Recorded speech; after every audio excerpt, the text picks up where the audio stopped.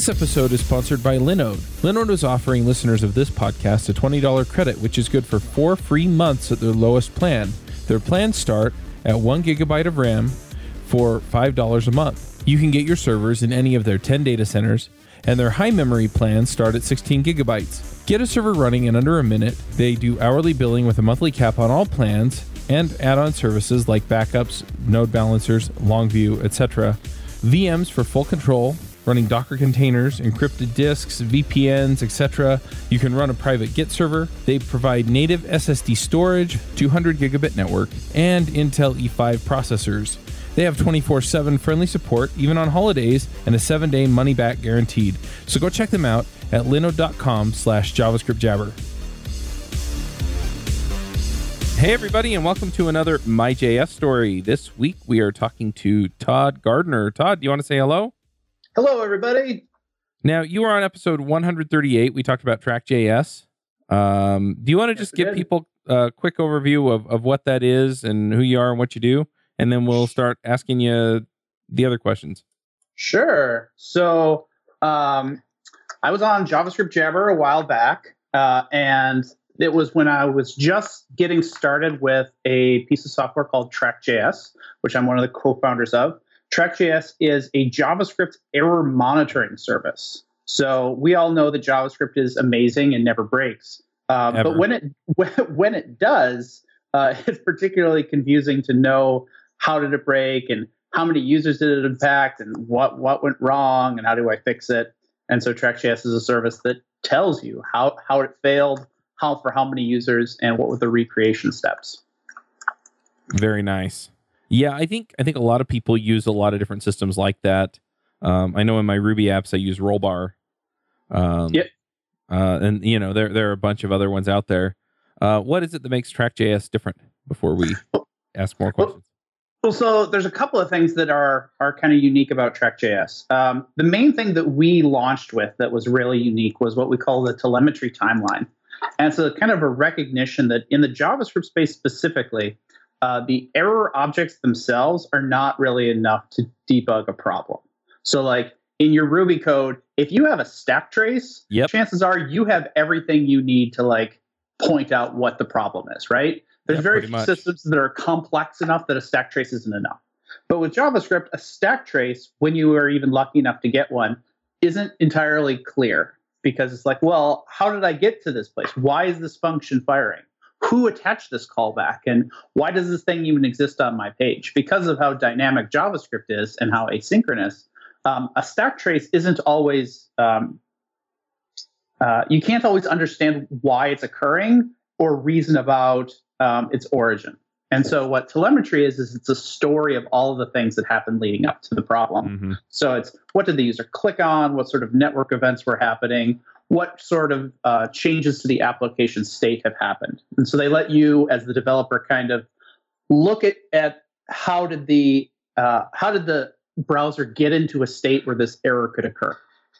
Now, since we launched, this was such a good idea that many of the other companies in this space have copied us, which is great. I'm happy that we've pushed the whole industry forward on that.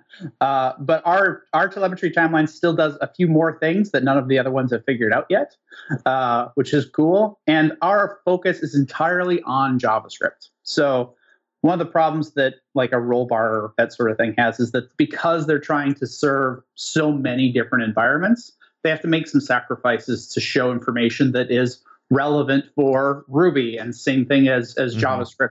How they treat an error is different. Right. The JavaScript in the client has this problem where noise is a huge thing. Like most errors that you receive are garbage.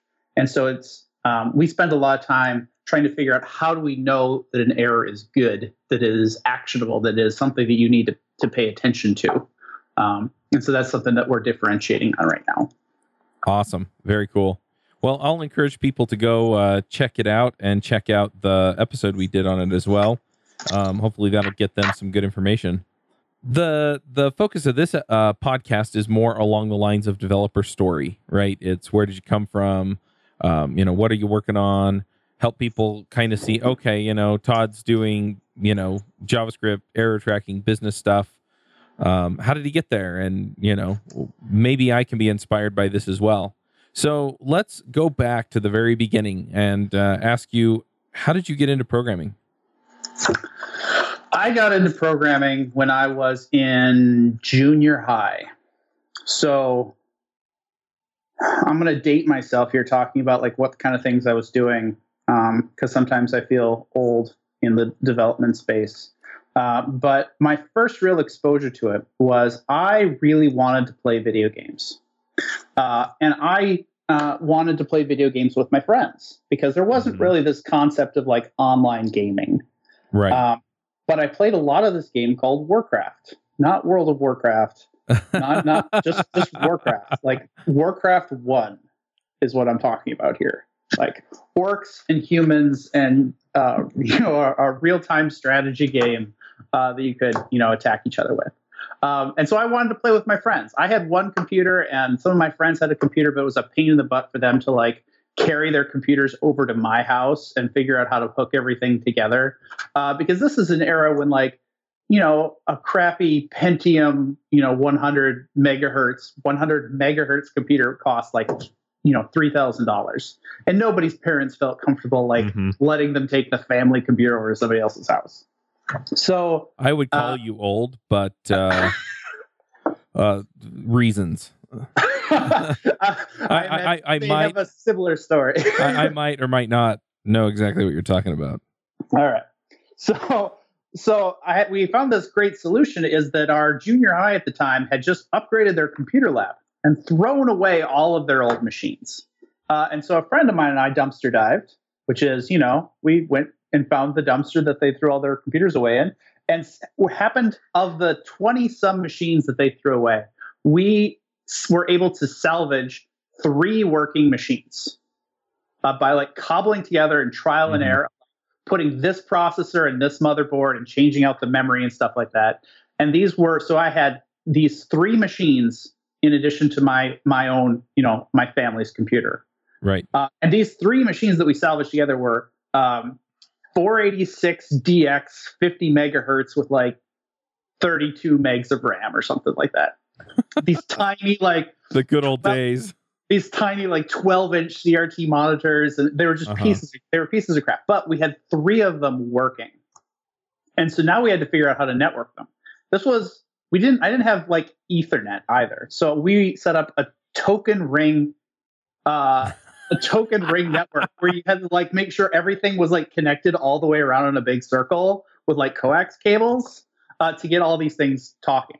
And so like just kind of hacking these things together and like messing with Windows drivers, because this was just an era when like the stuff didn't really work all that well. Like you were constantly having to like hack something to make it work. That was my first exposure, was just getting these 4 computers hacked together on a network so we could play Warcraft 2 or Warcraft 1 after school with my friends, so that they would come over to my house and we would be able to do a 2-on-2 game.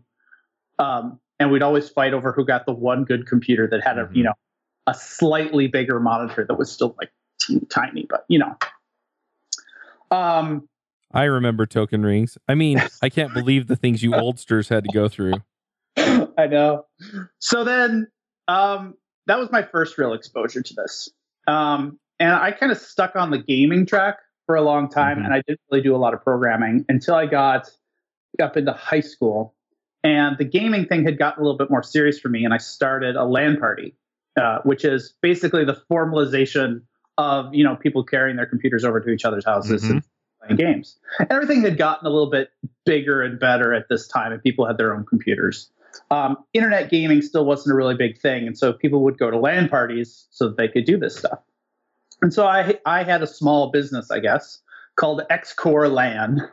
And we would hold LAN parties like once every other month, and we would do it in church basements or school gymnasiums or whatever. And we'd get 10 to 30 people who would show up for these.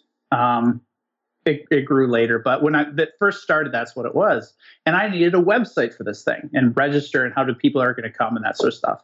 So I started learning, how do I build that? How do I build a website that people could go to and like plug this stuff in? And this was 1998, I think, 1997. And so the way to do that was I wrote some Perl CGI bin like stuff that's set behind an Apache web server. I don't even know if it was Apache at that point. Some web server that would, take forum posts and save it off. And I think it emailed them to me of like, hey, here's another person who's going to come. And just figuring out, like hacking through that and figuring out how it all worked was my first exposure to, I guess, real software development. Like I built a thing that really worked, that got put out on the internet and did things for people. And that was cool. I kind of over time, I got more and more interested in the programming side of it and less interested in the gaming side of it, even though there's still kind of a bit of both. Mm-hmm. And programming pays quite a bit better than gaming. Yeah, a little. Unless you're at the absolute top of the class, I suppose. Yep. Oh, wow. And there was a little bit of crossover. So, I mean, there's a few gaming related programming things that I've released over time, particularly of a very, very old game, which you might be familiar of, called Duke Nukem. Yes. Remember Duke Nukem? Yeah. So Duke Nukem had a number of like expansion packs that came out, not really expansion packs, just a disc full of maps of like, right. Hey, there's a bunch more multiplayer and single player maps that you can play. And I had 3 different maps that I had built, got published on one of those. One for like a sewer combat, one for like a Hoover Dam, and a third one for a World War III map, which was basically like just 2 giant buildings that would shoot missiles at each other and blow up. Nice. And so those had little bits of like code in them to like trigger actions and stuff like that. So that's a little bit of crossover, I guess. Wow, you're computer famous. Yeah, I bet like maybe 3 people have played my map and have no idea. I might be one of them, but I don't know for sure. I have those CDs somewhere. They sent me a free copy for having my map included on them. Nice. I don't think they like tried. I think it was some publisher who just like trawled the internet and said, "Give me everybody who had like released a map on their forums," and just put them all on the CD and said, "Great, here, we're going to release this and sell it." That's awesome. And I love the idea of, hey, this is something I'm really interested in. This is something that I really enjoy doing. And so you just go and do, right? It seems like a lot of people these days are trying to come in, oh, programming's a lucrative career. I'm going to go to a boot camp. And then when they're done, they may or may not find a job, but they're just like, yeah, I'm doing the job and I'm getting paid. And they don't really find that passion for programming. And then they feel bad because, oh, well, I'm working with Johnny over here and Johnny eats, breathes, and sleeps open source software. What am I doing wrong? And it turns out you just haven't figured out a way to tie software to whatever it is that you love. Yeah. And that's very true. Like when I was building my first piece of software for the LAN party, I didn't care about software at all. Mm-hmm. I had this problem I needed to solve. I needed to gather registrations for my LAN party. And so when it was time for me to graduate high school and go on to college and decide what I wanted to do with my life, I really didn't know. I honestly hadn't put a whole lot of thought into it. And so it was like, well, what program should I go into? And I ended up going to a state school in Minnesota here. And I'm like, well, what should I sign up for? I guess I like computers. I'm going to go into the computer science program. Mm-hmm. And I didn't really figure out that I actually liked programming for a long time. Like the actual computer science program was very academic. Yeah. And like I learned about, Turing machines and concepts of programming languages and operating system concepts. And it was all very like I did okay in school, but it was very abstract and I couldn't really apply it very well. And in fact, my first real job out of school wasn't in programming. I was in the infrastructure side of things. I was a Windows Server administrator for a company. I would do networking. I would do Windows. I would do a little bit of Linux. I would manage an Exchange server. Uh-huh.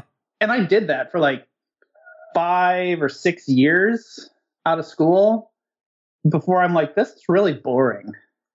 And I just started like playing around with C#. So the company I worked for did a lot of .NET stuff. Right. And so I started like just poking around with the C# stuff, trying like, again, I wasn't trying to learn programming. I was trying to solve some problems. Like I wanted to ask some questions of like, hey, tell me what kind of things people are doing on the network drive, or count up how many times. Like one specific problem is I wanted to see how many times somebody had put a social security number on a plain text file that was on the company's all drive. Nice. It's funny that you talk about this because, I mean, yeah. So the security team I know had, this story. Asked me to do that. Nice. The security team had asked me to check, and I'm not going to tell you the name of the company, but I will tell you that the result of this question of how many social security numbers were on the public or on the company wide drive was not 0. It was a number greater than 0 that we found. But I was just playing around, and I ended up writing this little C# program that did it. And I thought that was a lot of fun. And so I started like going out in search of more problems. Like now I had a hammer. Now I went out finding more nails. And like I just started getting better and better at it. And it was more and more fun to solve these little problems. That eventually what I did at that company shifted. And eventually I got reorganized into the software development team for that company. And that's kind of what started it. Nice. Yeah, it's funny you talk about this. So I was a computer engineering major. When I started taking the programming classes, I was an electrical engineering major. And yeah, it was like, oh, build this toy program, build that toy program. And so when I finally graduated with my computer engineering degree, I'm just like, yeah, programming, whatever. And same thing. Through my whole college career, I actually worked as a systems administrator. And it's funny because I wrote this complicated bash script that would go download updates for Red Hat Linux from UpToDate, which was their update system. I don't know if they still call it that or whatever. But I remember UpToDate. But it instead of because not all of the servers could connect off campus, and so it would pull them down, and then it would rsync them over to each server and run them. And so I built that, but I didn't even think about it as programming, I was just using bash to get a freaking job done. Yeah. And you just didn't want to do it by hand every time. Yeah, exactly. And so anyway, it was funny because on LinkedIn, like 5 years later, I had a review written by one of my coworkers, and he's like, yeah, he wrote an update system that we still use. And I'm like, you've got to be kidding. I cobbled that together in like 3 days and it sucked. It worked, but it sucked. But yeah, and finally what it was is I was working at Mozy. We needed basically a ticket tracking system, and the company wasn't going to pay for one. So myself and another developer or support engineer, quote unquote, right? Support engineer, we both knew how to code, so we built our own. And it was like, oh, wait, this is cool. And it solves problems. And it's cool. And yeah, I get people who are new to programming, and they're like, yeah, what should I do for a sample project to, put on my GitHub or whatever? And I'm just like, find something you really love and build something for it. And well, I'm interested in finance, and there are a million budgeting apps out there. And I'm like, it doesn't matter. You'll build your own. Go build something you love. One of the things that I really look forward to, I'm working on systemizing a lot of things in the business so that I have more time, and I want to make open source contributions to basically like Boy Scouts, and I'm Mormon, so the Mormon Church, communities, and I just want to put them out there for free, but I don't have time to build them right now. But it's that kind of thing, right? It's, oh, I'm really passionate about this, so I'm going to go do it. I really need this problem solved, so I'm going to go solve it. Yep. Go do that, folks. That's the way to really start learning. Like, unless you care about the thing that you're doing, you're not going to push through the hard challenges. Because like every project is going to have you're gonna hit a wall where your brain just can't figure out how to get over a hurdle. And if it's a stupid little academic thing, it's going to be real easy to quit. But if it's something you love, it's something that you're gonna like, you're really passionate about, you'll have the energy to push through it. Yep, absolutely. I completely agree. And I encourage people, go find that thing that inspires you and then go do it. So you're building all these systems. I'm going to go back on track to our regular interview questions. You're building all these things, you're solving all these problems. How do you wind up on JavaScript? Because the era that you're talking about, having built that page for your LAN parties, I mean, JavaScript was not fun. I'm sorry, but it was not fun. So how do you get to, you know what? I'm going to be a JavaScript guy. I did not do JavaScript for quite a while after that. I was doing C# when I was working from my first job after school, after I moved into software there. I was doing C# and I needed like little bits of client-side behavior. And so I would write little tiny bits of JavaScript that weren't very cool. It was basically just inline script at the bottom of pages to like automate drop downs or whatever. Yep. Common story there. Yep. A year or so, a couple of years later, I found myself not working at that company anymore and instead as a consultant.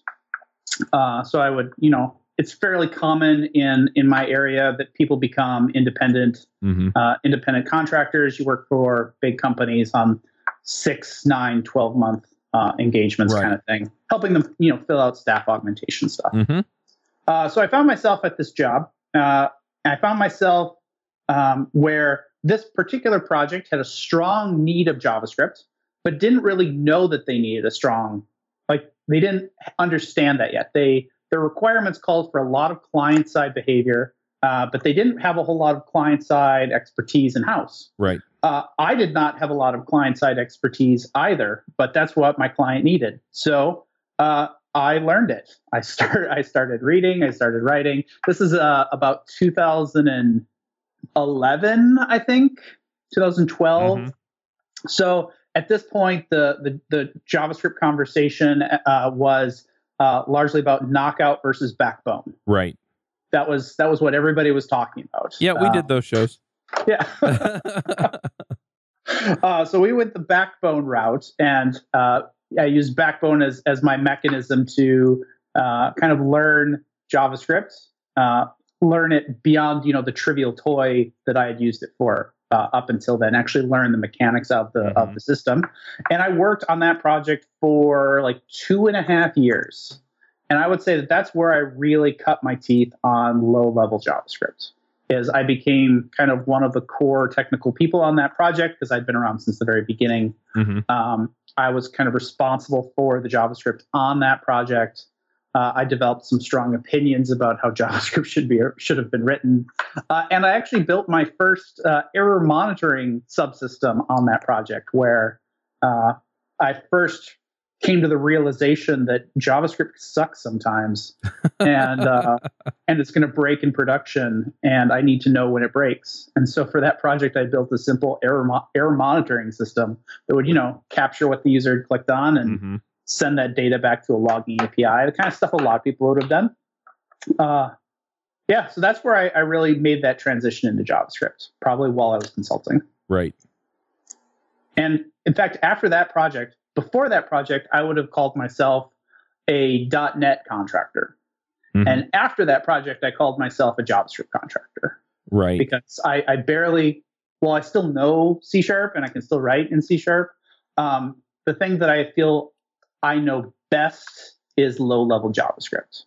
And in fact, most of my clients after that point, while I was doing consulting work, had me writing, bits of JavaScript apps, JavaScript widgets, bits of third-party JavaScript, that sort of thing. Makes sense. Yeah, man, I remember those days, the Backbone days, and we talked to Steve Sanderson, I think, about Knockout, and I mean, it was this big thing, and we had Yehuda Katz on the show, and he argued about Backbone with what's his name, Adi Osmani. Maybe? Jeremy, the Backbone guy? Yeah. Oh, Jeremy Ashkenazi. Yeah, Jeremy Ashkenazi. Yeah, so they argued about Ember versus Backbone. Anyway, I mean, just, all these memories of this period. I am curious a little bit, you got into it in 2012, And Node.js was kind of coming up in the scene. Did you get into that as well, or is it primarily front end that you're focused on? So I've done a few Node.js things. So my background is that I did not start in JavaScript. I've worked in a number of different languages. Mm-hmm. There are some really cool things about JavaScript, but there are also some things that I do not like about JavaScript. Yeah. And so Node.js has some really cool uses, but most of them that I really am attracted to are around build automation of JavaScript projects or other kind of like middleware, transforming JSON kind of things. Mm-hmm. Beyond that, I usually gravitate towards other stacks. So I'll use .NET or Java to do those sort of things. Right. So I've done a few small Node projects where it fits those. I would say like some of my build systems for client-side JavaScript projects that use Node are quite complicated. Right. Some of my test harnesses where I use real browser testing and simulate Node servers are quite complex. And one real production Node system that I built for a particular client. But other than that, I haven't done Node. I usually prefer to use other platforms. Gotcha. Yeah, I get, because, I do an Angular podcast. I'm starting a React podcast. I do the JavaScript podcast. And people look at me funny because I'm like, oh, yeah, I build my backend stuff in Rails. But, it works for me and it get crap done. So, yeah. It's about understanding the failure modes. Like you understand pretty well how Ruby is going to fail. Mm-hmm. And so you can build a system with those things in mind. Node, I think, has a lot of failure modes that I don't fully grok. Right.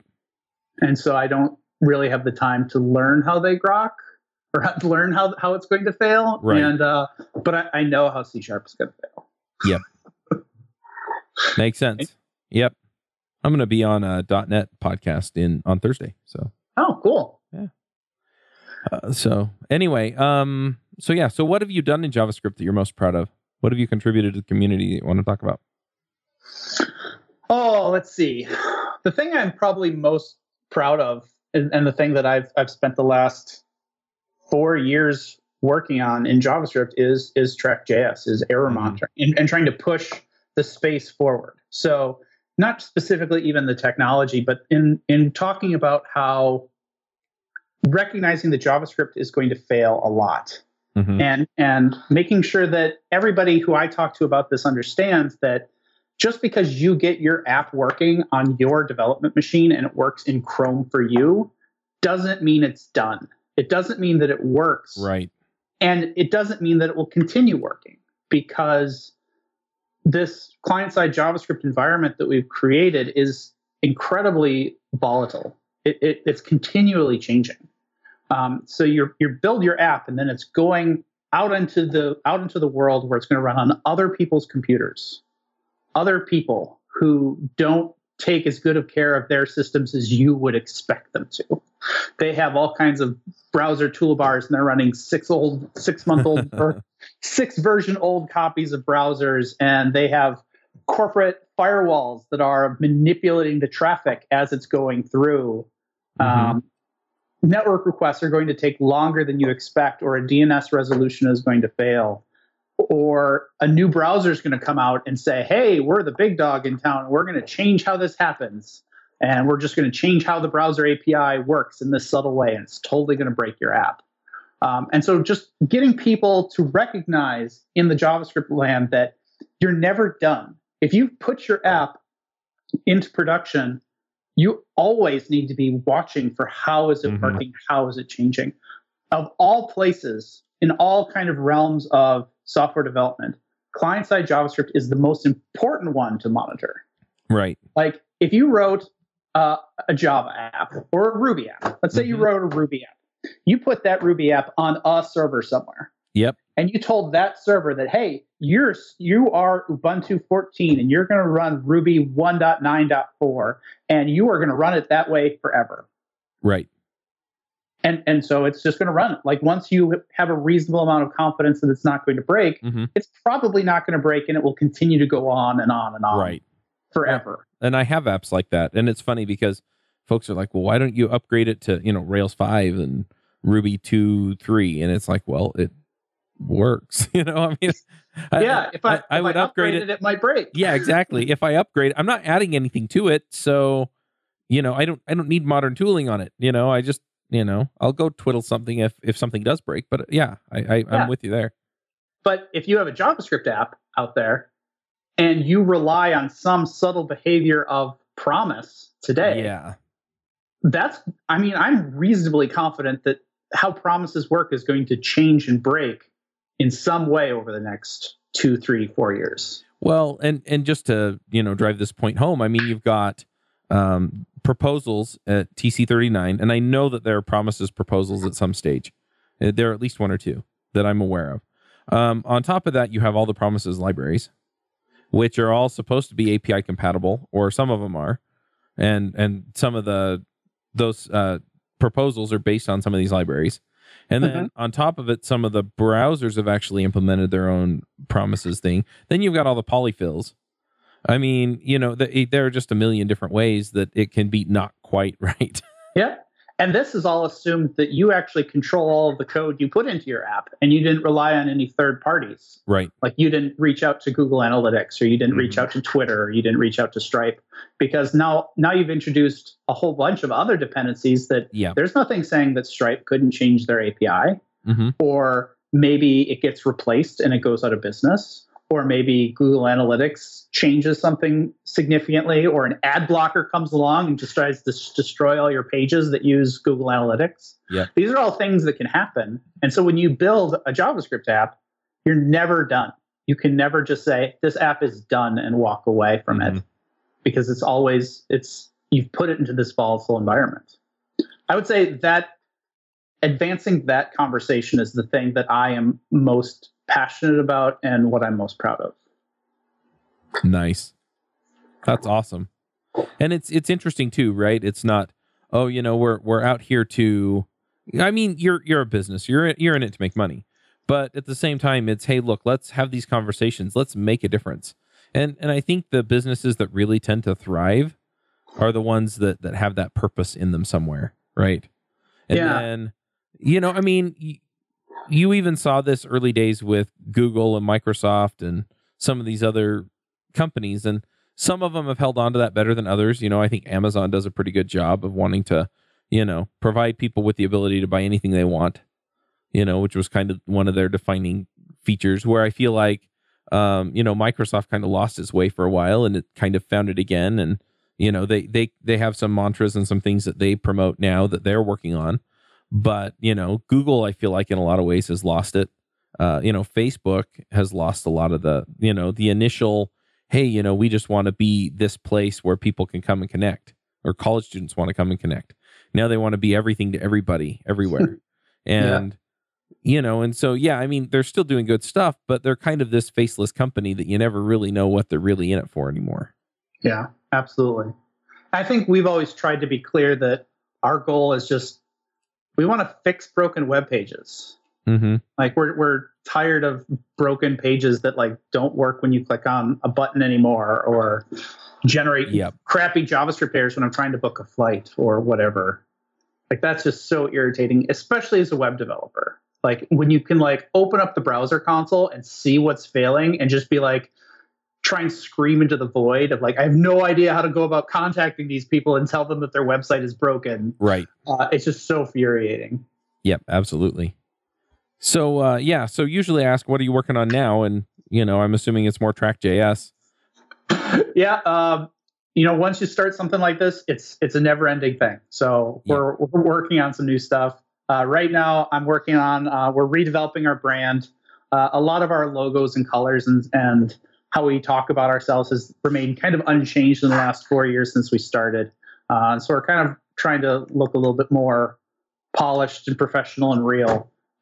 We're working on that right now. We hope to launch some of that here early in the year, hopefully in January. I'm a big conference junkie right now. I go to a lot of software conferences, and so I'm working on a couple of new talks right now. Mm-hmm. What my talks are kind of focusing on right now is more of key business skills I feel are important for developers to have. Kind of a rant or an idea that I've had kind of bugging me for a while is I feel like this might be off topic for this, but I'm going to say it anyway, and you can just cut it if it's not relevant. No, go for it. I feel like GitHub is amazing, as we all know. Right. But what GitHub did is it made making your software open source too easy. As in, I think there's too much open source software right now.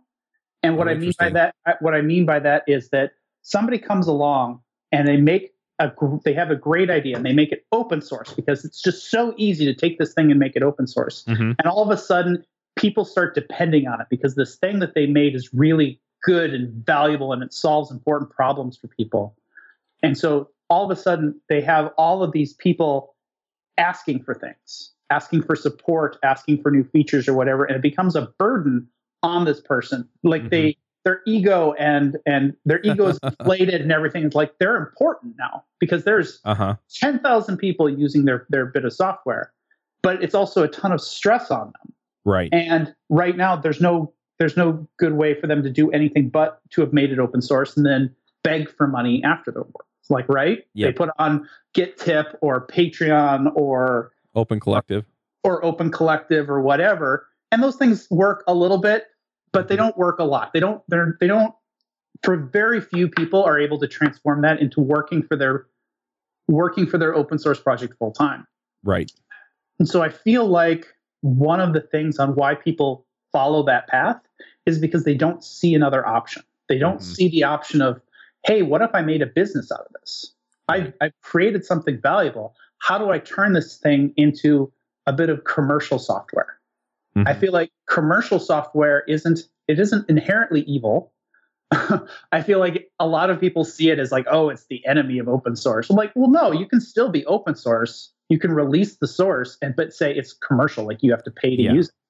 And like every time I see somebody, an open source author on Twitter complaining about how he doesn't make any money, I have this template response I give them, like, what if we, got all of your users together and said they have to pay a certain amount of money in order to continue using it?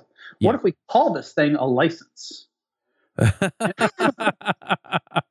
like we're backtracking our way back into commercial software by seeing these problems. And so I have a couple of talks I'm working on that of like, how do I teach developers to not be as scared about business stuff? I feel like they're all a little, there's some general concern and friction against going down that path that is somewhat warranted. It is harder than, starting a GitHub repo and saying go. Yeah. But it's not as hard and scary as we make it out to be. So I'm working on that a little bit too. Yeah, it's interesting. Eric Berry, who started CodeSponsor, is Ruby Rogue's panelist. Yeah, I know Eric. We actually, so TrackJS worked with CodeSponsor while they were going. Nice. Yeah, and it was just interesting just talking through a lot of this with him. And, we had a lot of the same conversations about sustainability. It's just, you know what? These people are putting in a ton of time after their full-time job. And yeah. And I think sustainability ties right into my core belief that has led into TrackJS and everything is around reducing the volatility of software. Yeah, is once I build something, it should work. And I think that open source, or how easy it is to get into open source and start an open source project, has made things more volatile. Yeah, I think in some ways it has, and in some ways, it's nice that people can proliferate what they've built, and so there's this trade-off. And when you get something that's really big. When I was in New York City, I talked to somebody, and he asked me not to share his name, so I won't. But he works on a fairly widely used JavaScript project, and he goes to work full time, and then he comes home and works another like 4 or 5 hours every day on this open source project that a ton of people use. And he's he gets some support from the community, but it's not enough for him to quit his job or, he's worked with his employer to get some time to work on it at work, but still, it's really hard because he wants to make sure that he's adding value to his full-time employment as well. And so what do? I mean, he's not the original creator of this project. He just took over maintenance because the original guy moved on to something else, and for exactly the reasons you're talking about. So what do you do, right? Yeah. I don't know what, like, arguably, if this was a thing that demands as much support and as much maintenance as he's giving it, maybe it should have been a commercial piece of software that people have to pay to use. I love open source. So I'm not trying to say I knock open source. It's just we put expectations on open source software. Like when you come along and find a piece of interesting software out on GitHub, that's awesome. You should take it and you should make it your own, and you own support for it. It's when you put that burden on somebody else who is just an individual. It's not like you put it on like Facebook behind React or Google behind it. If you put it on Jane, who supports awesome library X, like that's not cool. Like if you want to use it and you have these questions, either publish it back and support it, or if you want to take it into a different direction and you're not willing to like contribute back, then it is your software. You should have forked it or copy and pasted it, or it is yours now. And if you have that expectation that you should get support for it, if it's a kind of software that is big or important or valuable enough that you have that expectation of support, those are the kind of projects I feel probably should have just been commercial to begin with. And you should have paid, a license in order to get access. Yep. Well, it's interesting. And, Code Sponsor was kind of the same thing, right? It was, well, we're afraid of I don't want to use the word afraid, but we kind of look down on a lot of the business-ish stuff, right? And advertising's business-ish stuff. And yet, through Code Sponsor, they were able to contribute to open source, and the advertisers were happy to, put the money in.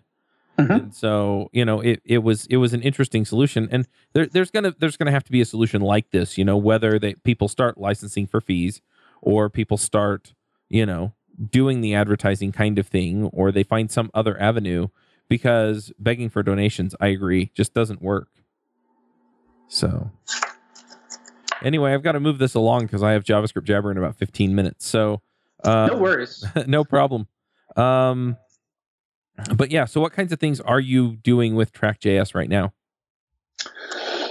So the base level JavaScript tracking agent that plugs in and monitors our customer sites operates on very low level JavaScript. And so it doesn't have to change very often, but we do watch the new browser, what standard changes that they're adopting as the new browsers are coming out, to see if there's any new hooks that we can get access to better information or better errors.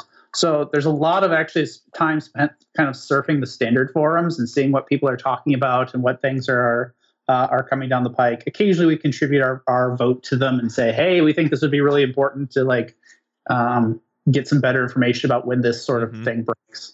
But we haven't had to make a lot of really substantial changes to it in a while. Usually we're just adding little bits of new functionality to capture new bits of data. Awesome. Yeah, most of my work for the next month or two is going to be non-developmental, I think, in the Track.js world. It's going to be more about kind of sharing some best practices. We're working a couple of blog posts and a couple of videos that I hope to come out soon. That makes sense. I'm curious, as a business owner, how much time do you actually spend coding versus doing other things? I probably spend, at this point, less than 10% of my time coding. Now, that's just me. So Track.js, I am not the only person who works on it. I have two other partners. They spend 90% of their time plus coding. They are the primary developers at this point. Right. My role has shifted a little bit. What I primarily still develop is the tracking agent itself. I'm still responsible for that. And so when changes need to happen there, I'm the one who does it. it's fairly stable and it doesn't require a lot of it. It comes in fits and spurts, right? So like if something big changes, I might spend 100% of my time for 3-4 weeks working on something. But right now it's stable and I don't expect to make changes for a little while. Right. Very cool. Well, the last thing we do on this show is picks. And since you've been on JavaScript Jabber, you know about picks. For you, the listeners of My JavaScript Story, Loot Crate is offering an opportunity to save 10% on any new subscription at lootcrate.com. Just enter the promo code BRIDGE10 for 10% savings. Loot Crate is one of my favorite things. Every month I get a box in the mail, costs less than $20, and it comes with all kinds of goodies. I have stuff from, just looking at my shelf, Batman, Spider-Man, Ninja Turtles, Back to the Future, Lord of the Rings, Star Wars, and much, much more. So if you're a geek, a gamer, anything like that, and you want cool stuff to put around your office, cool t-shirts, comic books, etc., then definitely check out Loot Crate. To save 10% on your new subscription, go to lootcrate.com/Ruby. Again, that's lootcrate.com/Ruby to save 10% on any new subscription. Enter the promo code BRIDGE10 for 10% savings. I do. Do you have some things you want to shout out about? Yes, I have 2 picks that are totally unrelated to everything we've talked about, which is what I think I like doing with picks. So the first one is because I don't get to develop very much in Track.js directly anymore, I find other places where I can do development. Lately, I have been playing with smart home stuff. So specifically SmartThings, which has roots back in Minnesota before they got bought by Samsung. I've been buying some devices and playing with some stuff. My opinions of SmartThings are you really need to get into the custom stuff to do real important, powerful things. And what I want to shout out here is a service or is a tool called WebCore. WebCore is like basically this awesome rules engine that you can plug into SmartThings to do real things. And so it's basically a programmatic rules engine that you can do. Like the room I'm in right now has a motion sensor in it, and if nobody's in here for 30 minutes, the lights will dim. Except if somebody hits the switch on, all those kind of things that you would expect. And so it's a really cool project, and I'm really impressed with WebCore. So I wanted to give that a shout out.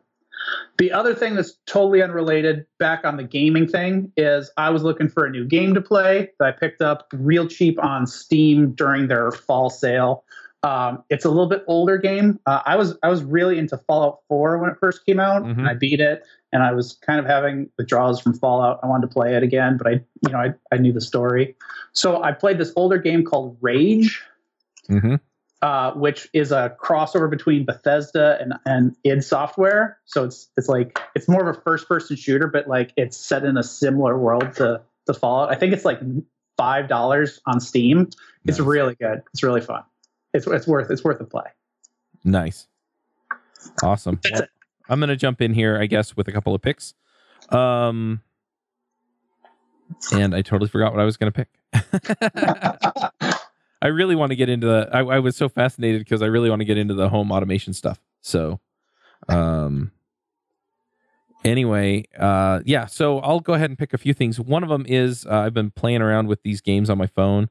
One of them is called Eternium, which is kind of a Diablo style game where you tap where you want to attack or move to. And that's been kind of fun. I've been playing it on normal, and normal is actually really easy. So I'm looking forward to leveling things up so I can play on hard. But anyway, I've been enjoying that.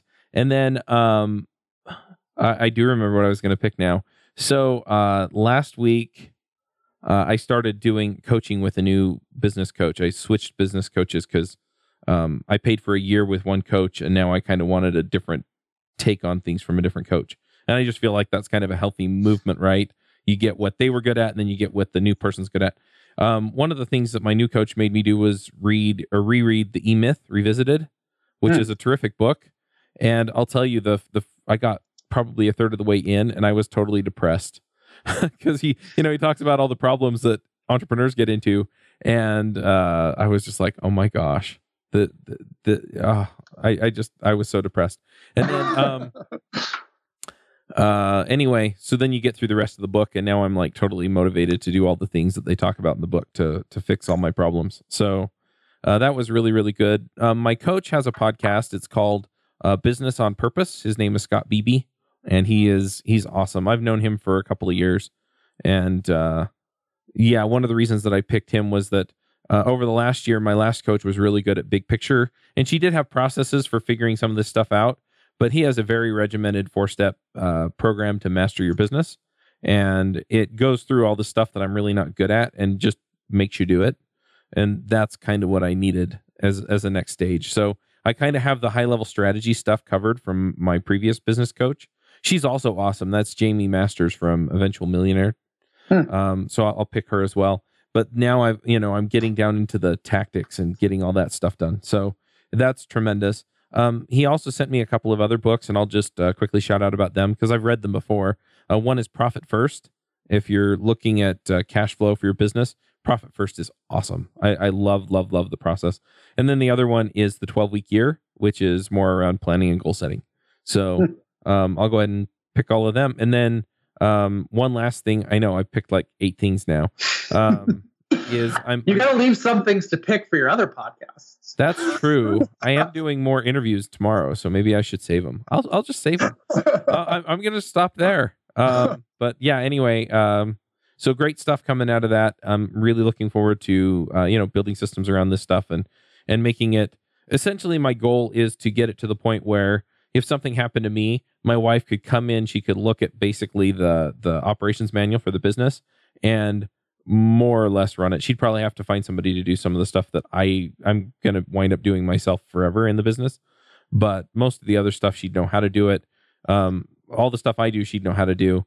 But yeah, it's just the content expertise in programming kind of thing that she'd probably have to hire for. So anyway, if people want to follow you, see what you're working on these days, maybe you tweet or, GitHub a lot. Where do they go to find all that stuff?